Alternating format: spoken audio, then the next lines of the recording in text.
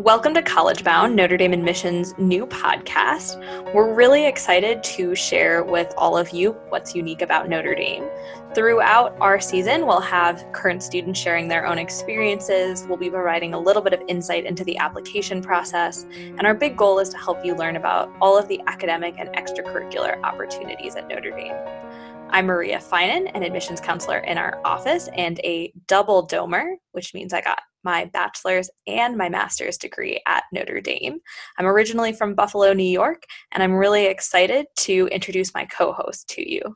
Thanks, Maria. My name is Matt Green. I am an assistant director in the admissions office, so an admissions counselor along with Maria, going into my fourth full year.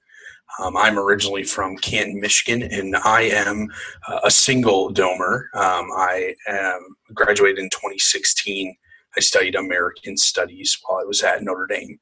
And today we are bringing you our second episode of College Bound, which is going to cover the topic of our application, but the parts of our application when we evaluate the academic criteria for students' applications. And those criteria are classroom performance, academic rigor, and anything to do with standardized testing. As we explained in our first episode, our applications that students provide to us and the way that we evaluate them involves holistic review as well as a contextual review of those applications.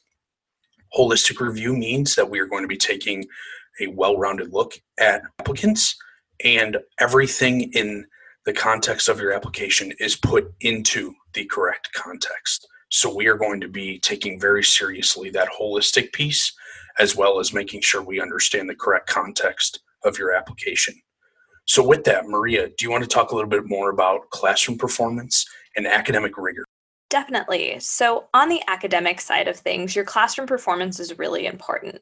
And when we say classroom performance, we're talking about your grades, your GPA, your rank if your high school offers it. And then we're also going to look at the rigor. So the classes you've taken, whether those are international baccalaureate classes, advanced placement classes, dual enrollment classes, honors classes, whatever curriculum your high school offers. So we're going to look at those two pieces to get a sense of who you are as a student. It gives us a sense of kind of what you've done over the course of high school and the ways in which you've challenged yourself. I do want to note that especially this year, we will be accepting pass-fail grades. We know that it has been a unique year, and so we will be looking at that classroom performance information with that in mind.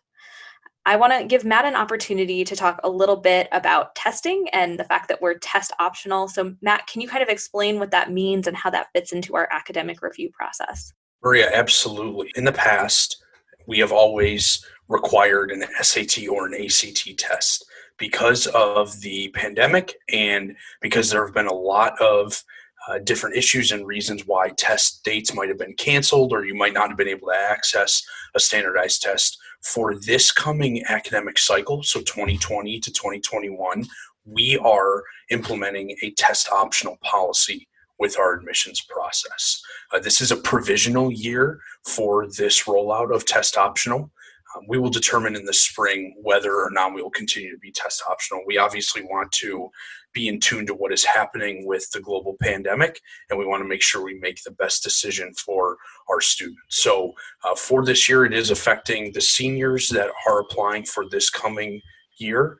But for future years, for any underclassmen that might be listening, we are going to evaluate what the situation is come next spring. So please note that and make sure that underclassmen, if you're thinking about testing or taking a standardized test, making sure that you understand the situation that's going on and rely on the availability of testing and if it's safe to do so. You could also wait until we evaluate and announce what our policy is for next year. But again, your safety and health are our priorities. And test optional is a pretty common buzzword you might hear, especially now. A lot of institutions are also implementing something along the lines of a test optional policy with admissions. So we want to make sure you all understand what that is. With test optional, it means that you can take a standardized test. If you have already, that's great. You always can. You also can submit a standardized test score to be evaluated with your application. You also can test and decide that you do not want to submit any of your scores that you have. A lot of times in a standardized test, SAT and ACT, you might ask once you start the test to send your scores to certain institutions. And even if you have checked that on the test and you've taken it, you always can say on the application when you apply that you do not want your test scores to be reviewed. That is totally fine with us. If you do submit a test, we will superscore both your SAT and or your ACT. So we will take your highest possible score that we receive. So with that, Maria, what test scores should students submit if they do decide to submit a test score? That's a great question. And I bet you're hoping that I'm going to give you a specific number of if you score this, you should submit it, and if you score this, you should not. That's not the case. So kind of a good question to ask yourself when considering whether or not to submit a test score is whether or not you think it is a fair representation of your academic abilities. So we're not going to give you a specific number. Something important to know about Notre Dame is we've never had cutoff scores. There's not a certain GPA you have to get. We will review your application if you submit it to us.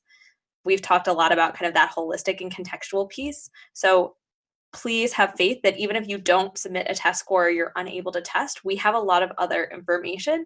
And that classroom performance piece, what you've done over 3.5, 4 years of high school, that gives us a good sense of your academic abilities. At Notre Dame, you are eligible for merit scholarship consideration without a test score.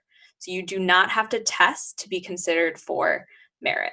All students are automatically considered for merit, and we will talk about that in a future episode, but that's something really important that I want you to know.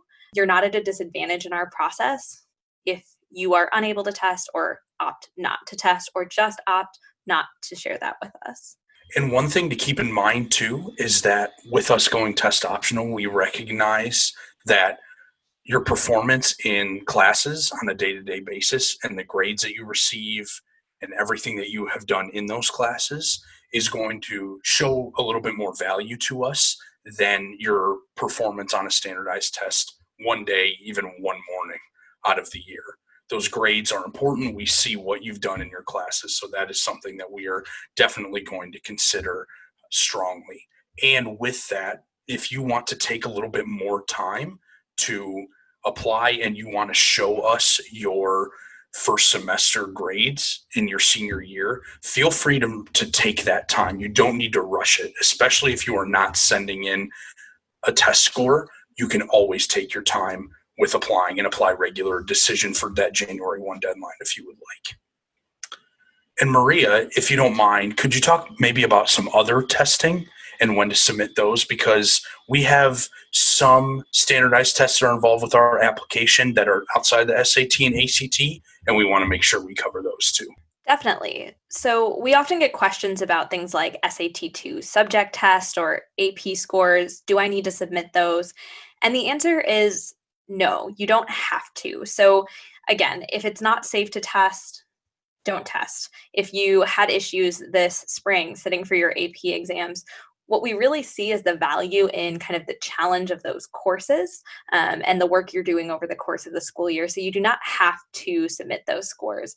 If you are an IB student who has scores or has predicted scores, you can submit those if you think they'll strengthen your application, but it's definitely not something we're looking for. For homeschool students, we've often recommended taking 2 to 3 subject tests in the past, just to give us a little more context in how you do academically, since curriculums can vary a lot with that.